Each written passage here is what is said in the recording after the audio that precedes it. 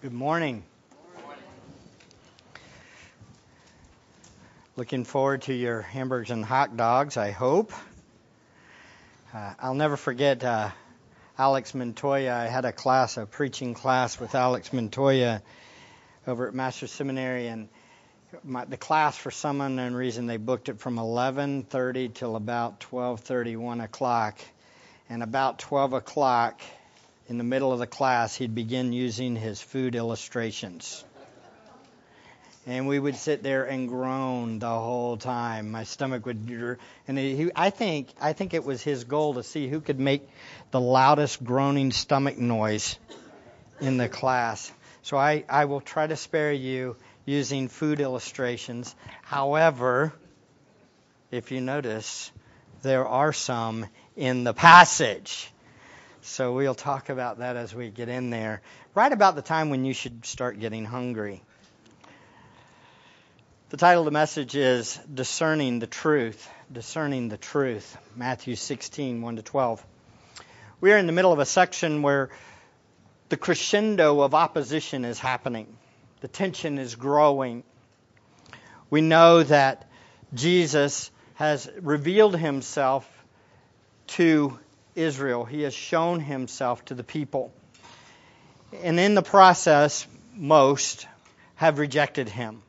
Already by this time, John 6 has happened, where the feeding of 5,000, and John 6 has happened where he had many come, and he says, "You must eat my flesh and drink my blood," and most left. And Jesus says to the few disciples left, he says to them, "Are you going to leave too?"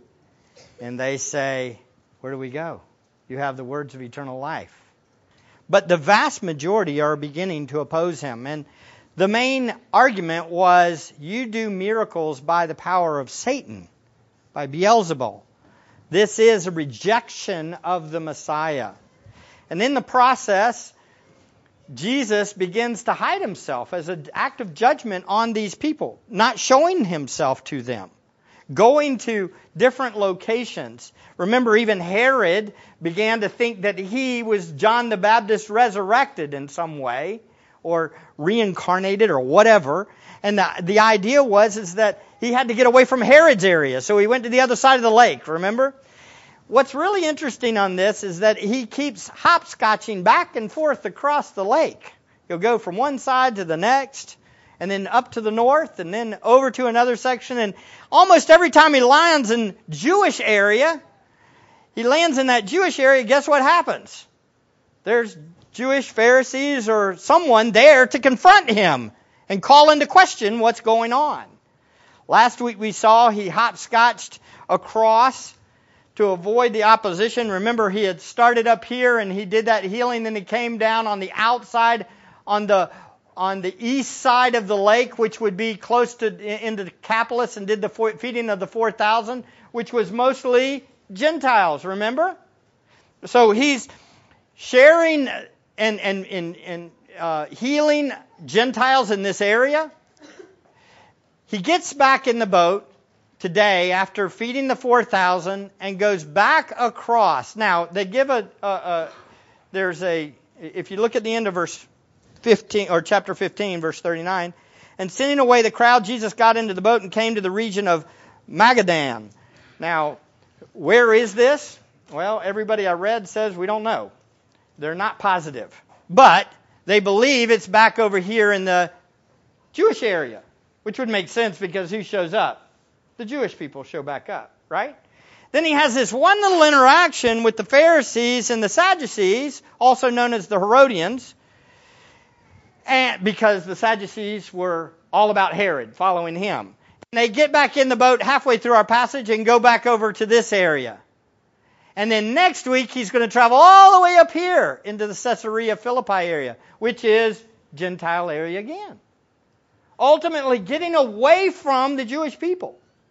And it's extremely important because what happens up here in Caesarea Philippi is, in the second half of Matthew 16, is all about announcing he's the Christ. Remember, Peter says that great statement.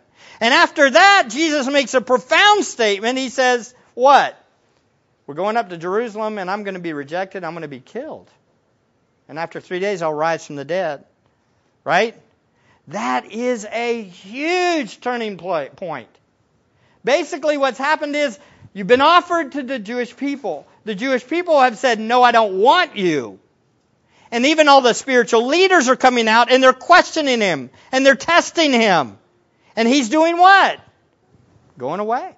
And he goes up to a Gentile area to announce and have announced who he is by one of his disciples. So what's happening? The opposition's growing and his death is coming. Probably within less than 6 to 8 months, Jesus is going to die. All of this is the crescendo to his death. It's interesting, we've got a lot way more to go in Matthew, right? But the time period's very short. The profound announcements are coming. Peter will confess that Jesus is the Christ. And there's really 3 groups that are shown in this narrative as he's going along. Matthew's showing this.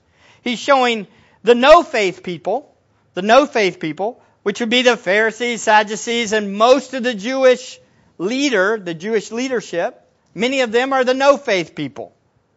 Then there's the little faith people, which would be his disciples. He often calls them, you of little faith. He's already done it, and he'll do it again in our passage today. The little faith people, the disciples. Yes, they're regenerate, but they have little faith. And then there's the great faith people. And the great faith people are the ones that you would never expect.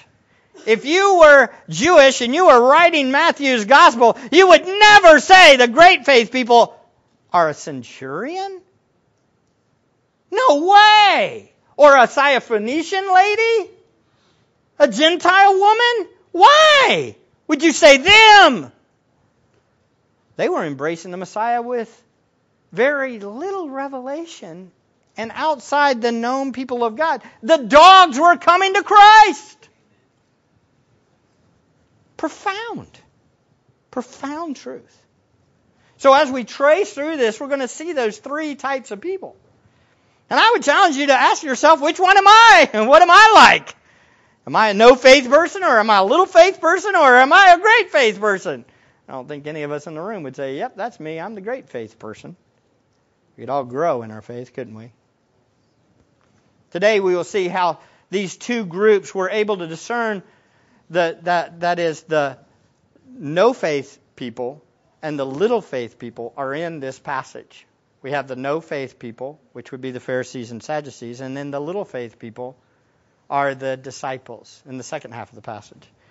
These 2 groups will see that they're unable to discern what's happening and who Jesus really is. They don't really get it. They don't completely understand it all. We'll learn that one cannot discern the truth when he or she is fixated on the world. That's what we see in this passage. We cannot discern what the truth is if we're fixated on the world. So the 2 examples of people fixated on the world that can't discern the truth are the spiritually blind religious leaders. They're in verses 1 to 4. And then we'll see the fleshly minded disciples in verses 5 to 12.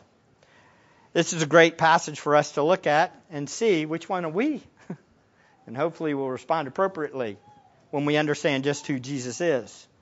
Let's look at these 2 examples. First, let's start with the spiritually blinded religious leaders. Verse 1. The Pharisees and Sadducees came up, and testing Jesus, they asked him to show them a sign from heaven. But he replied to them, when it is evening, you say, it will be fair weather, for the sky is red. And in the morning, there will be a storm today, for the sky is red and threatening. Do you know how to discern the appearance of the sky, but cannot discern the signs of the times? An evil and adulterous generation seeks after a sign, and a sign will not be given it, except the sign of Jonah. He left them and went away. Interesting. His judgment comes right at the end of that, doesn't it? So who are these people? The Pharisees and Sadducees. Well, these 2 groups were political and spiritual enemies. They hated each other. However, they united in their opposition to Jesus.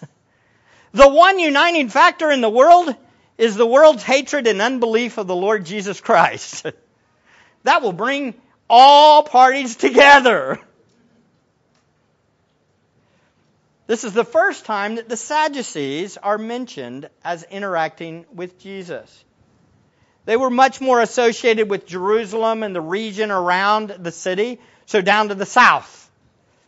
Their travel up to the north with the Pharisees pointed to a serious concern on their behalf over Jesus and what he was doing. They were concerned. Word had gotten down to these political leaders, these religious political leaders, hey, let's go up and take care of this guy. The Sadducees were politically motivated spiritual liberals.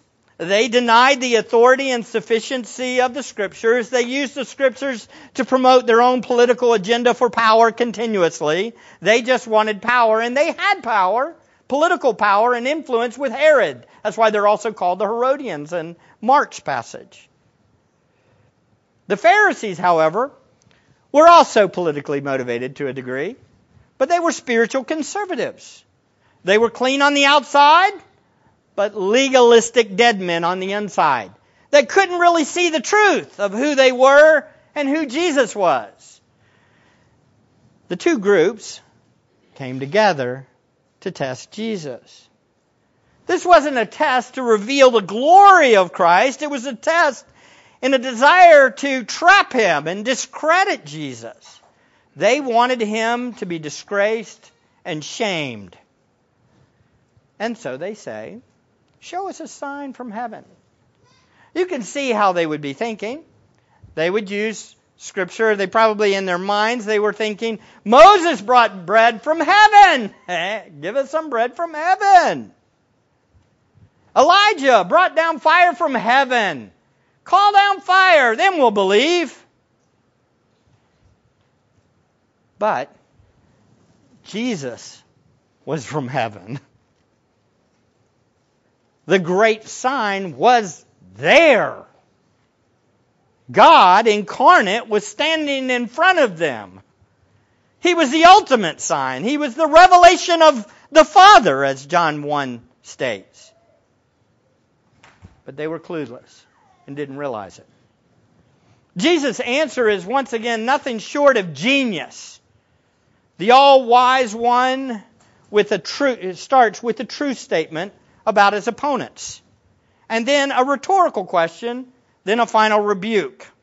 We see it, let's trace down through it. But he replied to them, when it is evening, you say it will be fair weather, for the sky is red. And in the morning, there will be a storm today, for the sky is red and threatening. Do you know how to discern the appearance of the sky, but cannot discern the signs of the time? Okay, so what's all this mean? Well, real simple. It means Jesus says you're able to discern the weather, but you're clueless about understanding the times. You don't get it about how I'm all that the Old Testament had fulfilled. You are able to look out and see that the weather's going to be bad. You can see that, and you can observe that, and you are relatively wise in your understanding of observing those things, but you don't realize what's really happening right now. It's interesting. He could have said, you just don't know who you're talking to. You really don't get it. In a sense, he's saying, if you knew the Scriptures, you would know who I am, and you would know that I'm fulfilling all that the law and the prophets spoke about. You would know, because the Scriptures pointed to who I am all the way through it, and when I show up and I start doing this, you should say, yep, that's the one. Instead, you want a heavenly sign. But what you have been given should be enough to properly identify who Christ is. However, as Carson states, quote, proof that they cannot discern the signs is they ask for a sign. End quote. Proof that they cannot discern the signs is that they ask for a sign. By asking for a sign, they don't get the Bible. They don't get what they're seeing. They're clueless. They didn't know God's revelation. And therefore, as they observed the events of their day, they were clueless to who Jesus was. Therefore, they asked for a heavenly sign when the heavenly sign, like I said, was standing right in front of them. Next, Jesus directly rebukes them. He says, "An evil and adulterous generation seeks after a sign, and a sign will not be given it, except the sign of Jonah."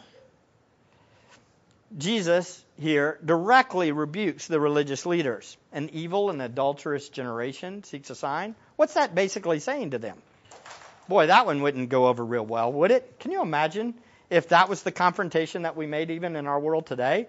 Hey, if you are wanting a sign, has anybody ever said, man, just give me a little bit of proof that God exists?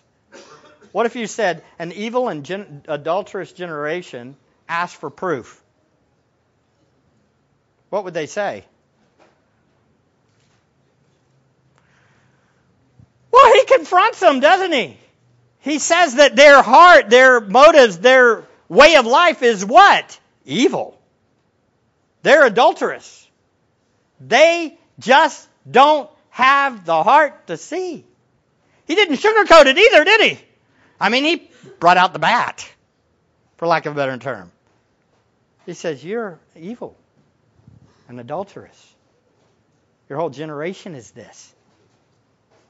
All your people are this. Yeah. In our culture, this would just not work. You would be shamed. Oh, you're so unkind. You're not very gentle here. Not very gracious. You just called us evil and adulterous. And you didn't just call me that. You said our whole generation is that.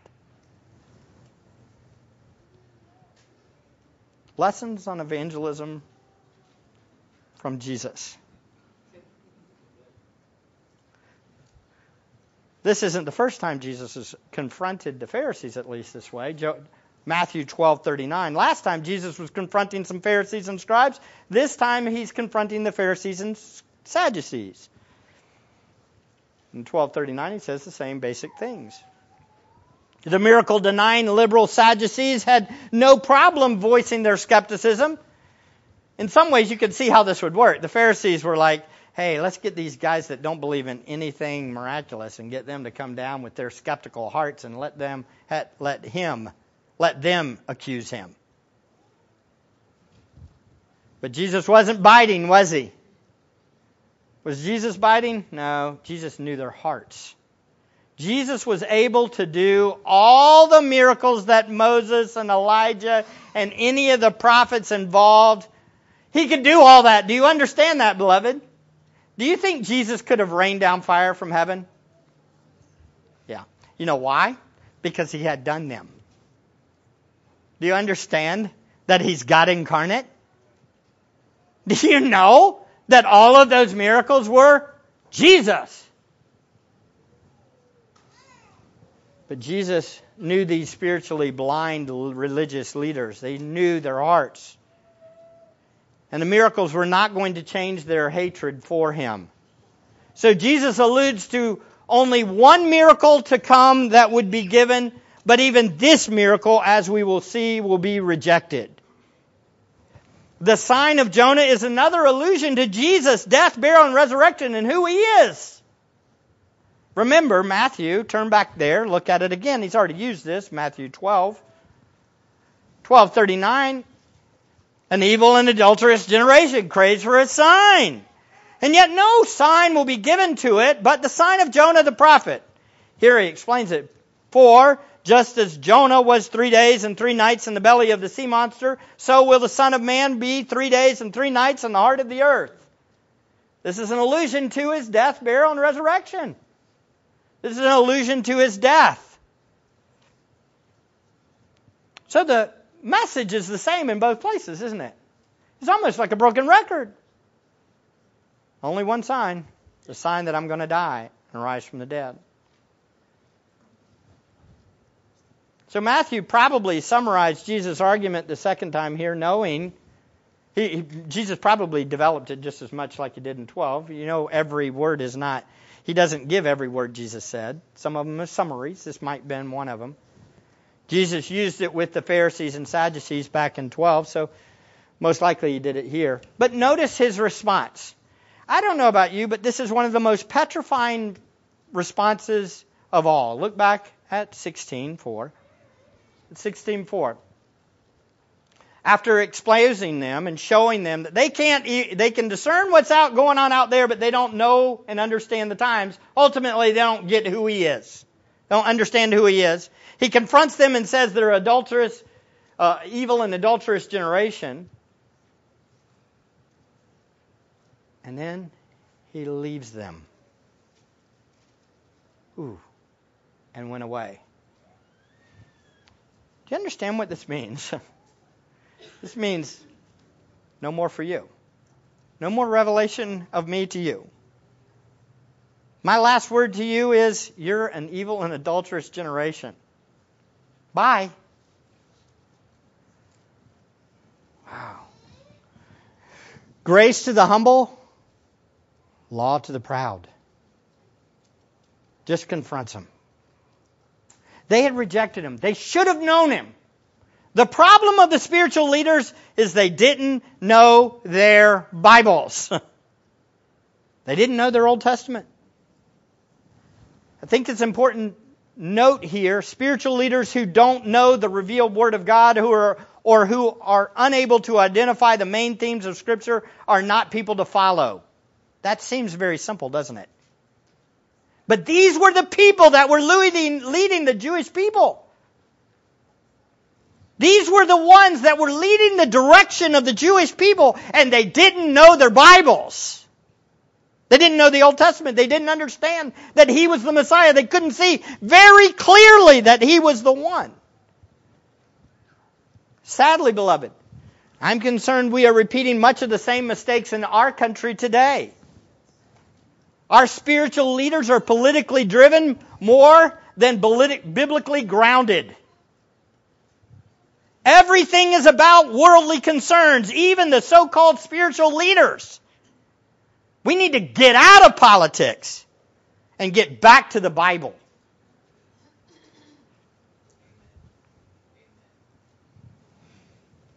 When Newsweek, or Newsmax rather, lists, Newsmax just recently listed these: Joel Osteen, Pat Robertson, Rick Warren, Jerry Falwell Jr., Creflo Dollar, John Hagee, T.D. Jakes, and Paula White as some of the most influential people in evangelicalism, the top 20. They all made the top 20. We need to run. That's scary. These people don't even know the Bible. And these are the most influential people? We got a problem. We're no different than the people following after the Pharisees and Sadducees. I find it ironic that you've got people on both sides of the aisle politically in that list that I just listed out to you. There's a problem. Maybe we should stop getting into that stuff and go back to the Bible. We can't understand our times if we're not. We're not going to identify the true Jesus of the Bible. An argument can be made that the Pharisees and Sadducees of Jesus' day have nothing on these spiritual blind leaders of our day. As a matter of fact, you could probably argue they knew their Bibles better than these people that I listed. That's petrifying. What should we do with these spiritually blind religious leaders? Exactly what Jesus told the disciples to do with the Pharisees and Sadducees. Exactly the same thing. You ready? And you can repeat this on Twitter if you'd like. Avoid the leaven of those spiritual leaders. Just like Jesus says in this spot, avoid the leaven of the Pharisees. The application is clear. It's the same. If you don't know the Scriptures, don't listen to them. A discerning spiritual leader is only as good as his understanding and submission to the Word of God. The Pharisees and Sadducees didn't get it. They didn't get it. They really didn't understand the Scriptures, and they really didn't submit to the Scriptures. Jesus rebuked the leaders because they were unable to discern the signs of the time. Ultimately, He was rebuking them for not knowing the Word of God and the promises it had about His day and who He was. Jesus wasn't expecting them to know the secret will of God. Hear me closely. He wasn't wanting them to know some mystical, unknowable truth about who God was. It wasn't that the sign of the times were some kind of mystery, some kind of secret coding of the Old Testament that they somehow had to figure out. He wasn't saying that. This was the clear, objective Word of God. It was so clear that anybody should have seen it. Anybody that saw Him, they should have said, "Yep, that's the one." But their hearts were wicked. Jesus said it, didn't He? He said it in John 5:46. He said, if you believed Moses, you would believe in me because he wrote about me. So, beloved, how do you know whether you're following these wrong, spiritual, wicked, false teachers? Well, first of all, you need to know the Word of God yourself. You need to be a good Berean. Do you study the Word of God?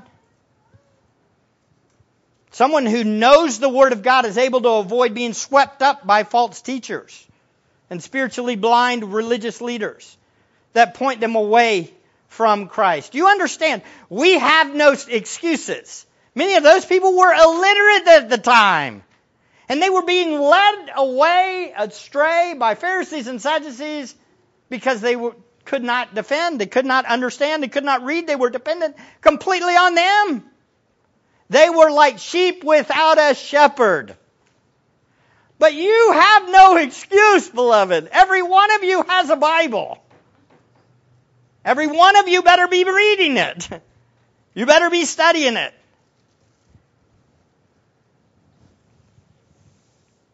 Because the plan of Satan has not changed. It has been to lead people astray from the very beginning. Pharisees and Sadducees were evil, and so Jesus left them in judgment. Notice how this plays right into Jesus' advice to His disciples as He departed with them. This brings us to the second example of people group who lacked awareness of the truth. It's the fleshly-minded disciples. Matthew 16:5. And the disciples came to the other side of the sea, but they had forgotten to bring any bread. Warning, warning, warning. They forgot to bring bread. And Jesus said to them, watch out and beware of the leaven of the Pharisees and Sadducees. And they began to discuss among themselves, saying, He said that because we did not bring any bread. But Jesus, aware of this, said, You men of little faith, why do you discuss among yourselves that you have no bread? Do you not yet understand or remember the 5 loaves of the 5,000 and how many baskets full you picked up? Or the 7 loaves and the 4,000 and how many large baskets you picked up? How is it that you do not understand that I did not speak to you concerning bread, but because of the leaven of the Pharisees? Once again, Jesus was on the move. As we will see next week, Jesus takes the disciples to the Gentile area far away from most of the Jews. They get in a boat again, and they travel across the Sea of Galilee, and the disciples came to the other side of the sea. So again, looking down here where this is the Sea of Galilee, they're up in this area, somewhere in that area, and they take another boat across a portion of the sea. Right? Getting away again, fleeing again from the Jewish leaders that are in opposition to Jesus. But we need to know what is on Jesus' heart as He travels to this new area and begins to go north towards Caesarea Philippi. Jesus knew his days were numbered. His time of his death and his departure were not far off. As mentioned, 6 to 8 months away. Another major turning point is about to occur in these events. And Jesus is completely focused on a different thing than the disciples. His total focus is on the end is coming. The end is coming. My death is coming. It's coming. I know it's coming. The sign of Jonah would be what? In his mind, a reminder. My death is coming. My death is coming. My death is coming. These people hate me. They're going to kill me. They're after me. I'm going to die. In fact, from Mark's account of these events with the Pharisees and Sadducees, it had really moved Jesus emotionally. In Mark 8:12 it says, when the Pharisees had spoken, Jesus sighed deeply in his spirit over their test and unbelief. This is like he groaned within his soul. Jesus knew the opposition. He knew they hated him. And it moved him. Oh, this is difficult.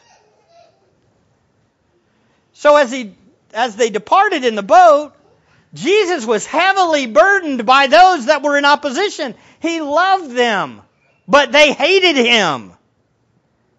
You know, it reminds me of that passage where Jesus says, if I was like a chick, a mother, I could gather you under my wings. Just burdened by the opposition and how much they hated him and how much they wanted him dead. They did not love him at all, even though the Scriptures had said he was their hope. They were his people. So he was burdened and he's in the boat and he's going. And the disciples are thinking about bread.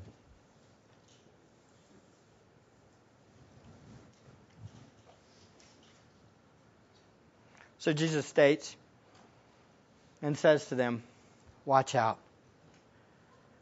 Beware of the leaven of the Pharisees and Sadducees. From the groaning heart, you get it, right? The shepherd, he's groaning. He sees this opposition. He sees their evil. Sees that they're leading thousands and thousands and thousands away from him. They hate him. And what does he do in his shepherd's heart? He says, watch out for them. Watch out for their teaching. He's groaning. He's hurting.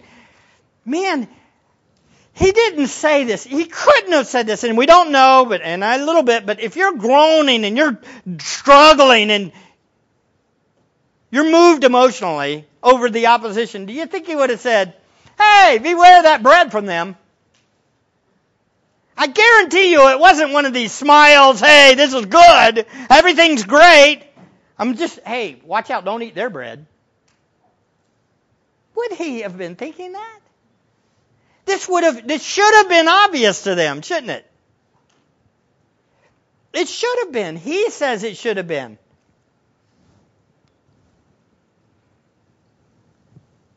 But the disciples were thinking about their stomachs. And they forgot the 7 baskets full of leftover bread. They forgot it back there. Man, if we just would have brought like 6 of those baskets.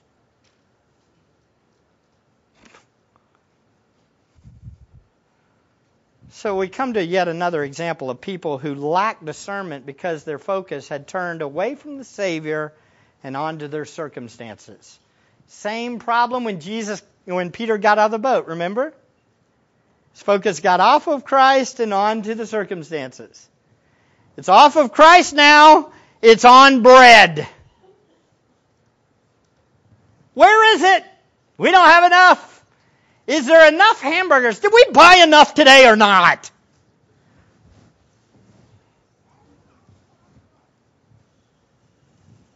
It would be almost comical, wouldn't it? If it wasn't so sad. Are you sitting there thinking about your Nice juicy hamburger. Lettuce, tomato. Hopefully somebody brought that. Mayonnaise, ketchup. Maybe a little bit of cheese on top.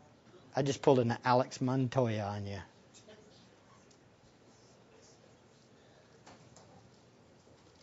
Oh, beloved, there's a much more important message than getting our food and our bellies filled. Beware of the teaching of the Pharisees and Sadducees. It's much more important than getting to your lunch on time or getting your bellies full. The disciples had witnessed a various array of miracles, hadn't they? No human had ever seen what they had seen. Stop. Put yourself in their spot for just a second here. Think through what they're going through, what they went through. They had seen healings, massive amounts of healings, raising of the dead, delivered demon-possessed people, and walking on water, and calming the sea. And Jesus fed more than 4,000 twice from a few fish and some bread. They had seen people worship Him. Numerous times they had seen glorious glimpses of Jesus. Numerous times. But they were fixed on where the next piece of bread was coming.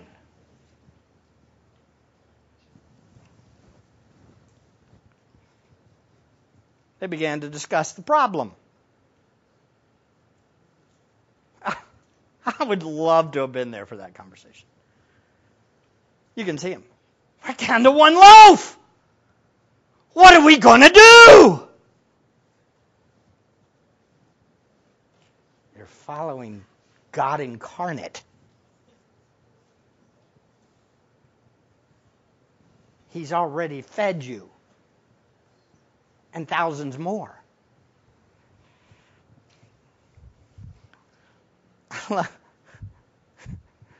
Jesus is kind of direct here, isn't He? Look how direct He is even with His own disciples. You say, well, He's not direct. Oh, that's pretty direct. I don't know about you. That's pretty direct. You men of little faith.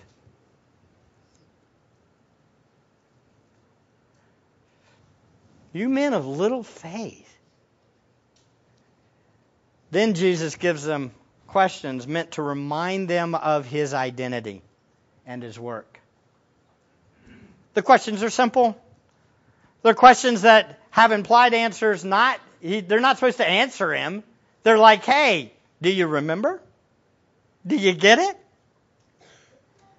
Why do you discuss among yourselves that you have no bread? What's the implied answer of this question?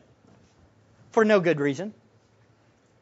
We should not be discussing about where the bread is. We shouldn't even be thinking about this.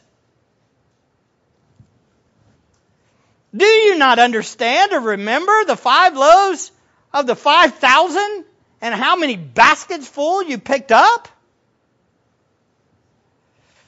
You know, folks, this hasn't been a long time. You're talking probably months. Months.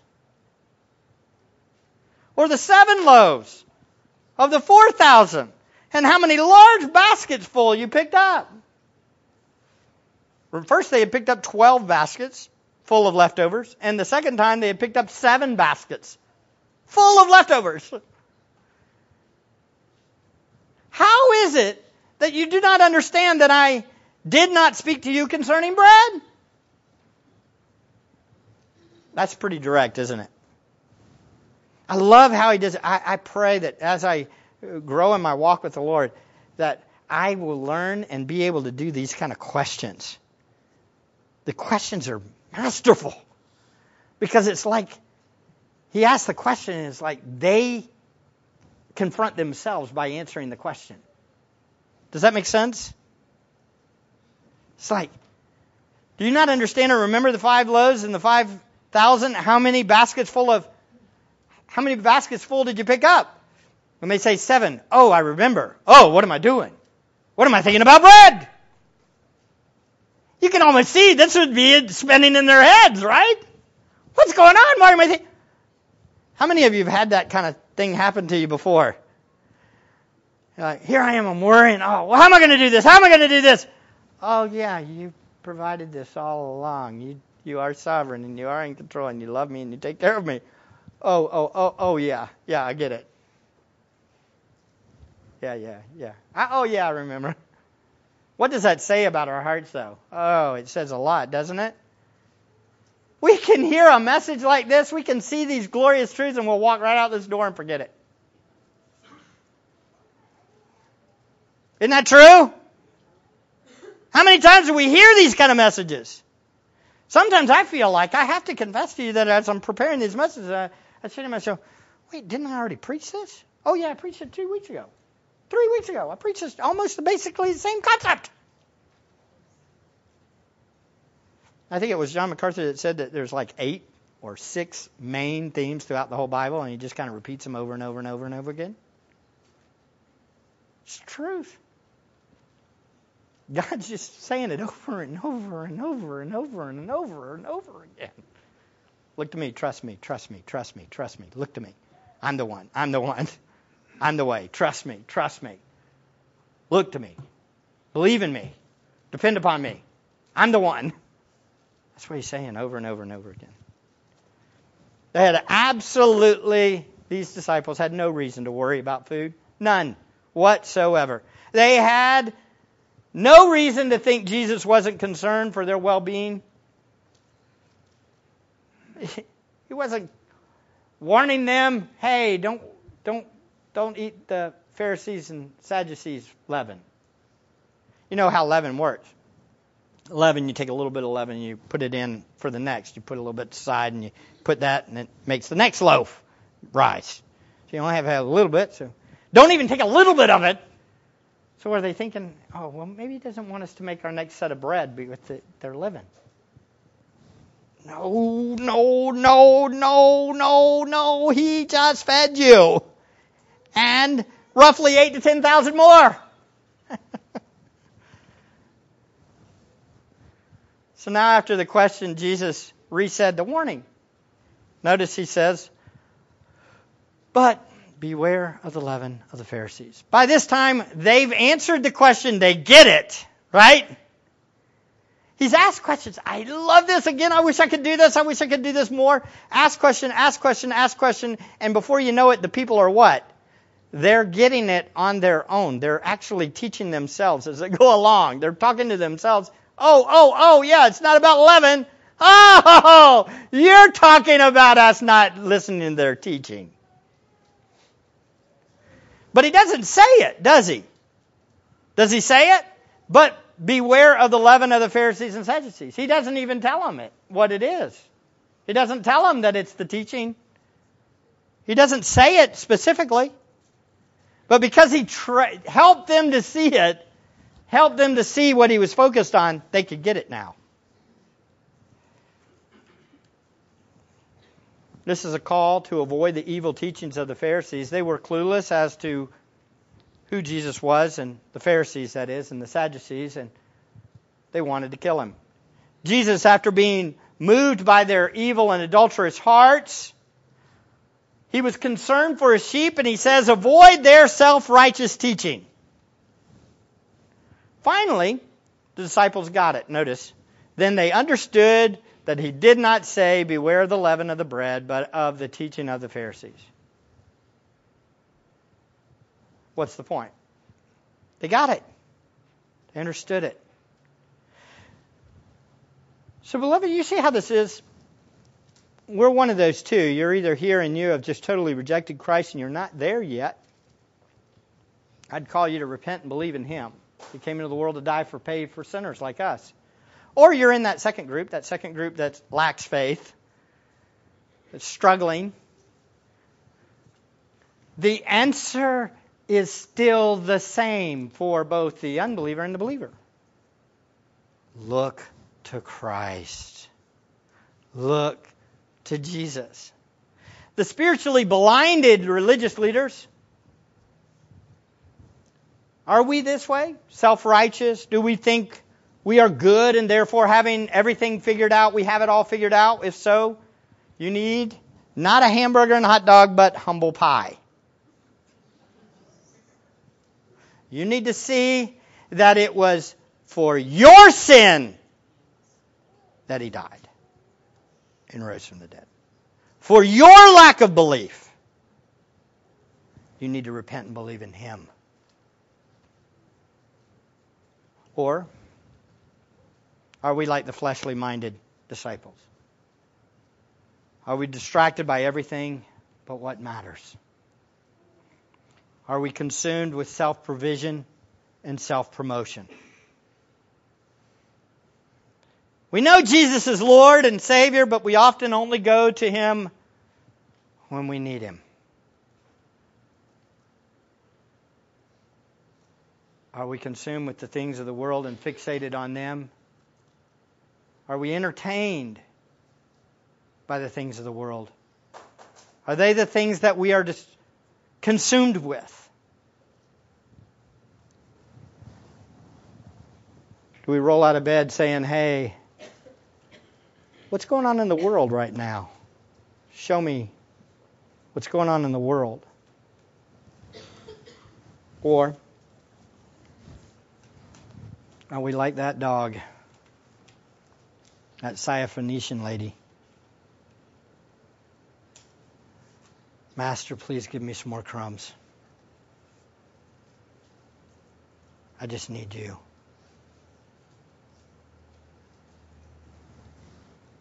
You know, there's hope for us, isn't there?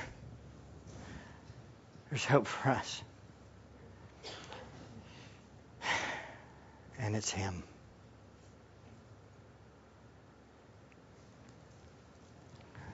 You know, if you lose everything in this world and gain Christ, then that's a great thing, isn't it? Except for that person, that little kid.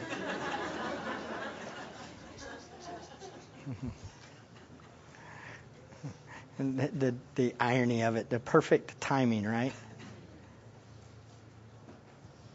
We look at this is what was convicting of me.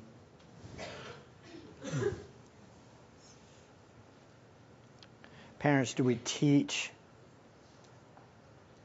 our kids that the all-satisfying thing is Jesus Christ? Or do we teach them that all this the world has is what's important?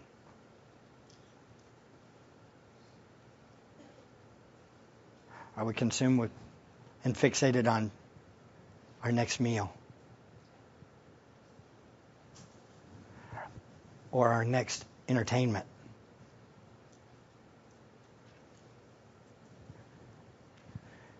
I think we're all a lot more like the little faith disciples than we want to admit.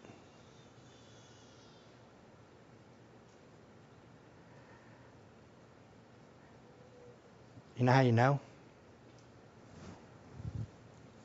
What do you do? What do you think on?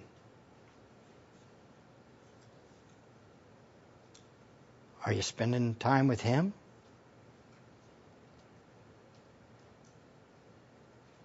Do you spend more time in the Word or on news, social media?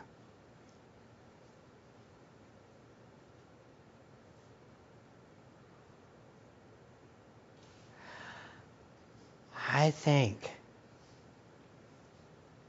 that we would be right there with the disciples.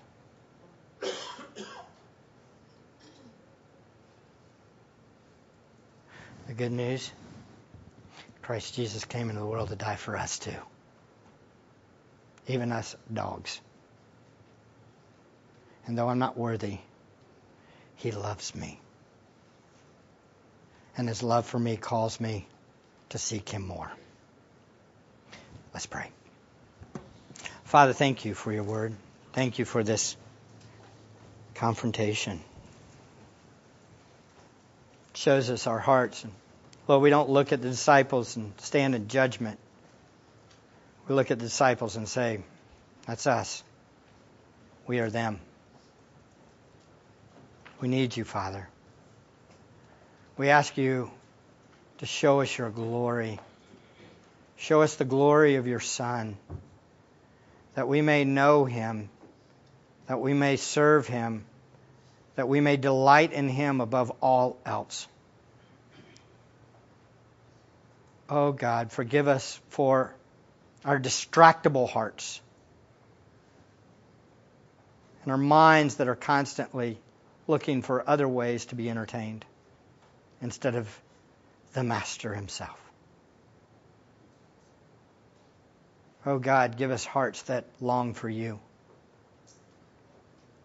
Give us hearts that are satisfied with you. We praise your name.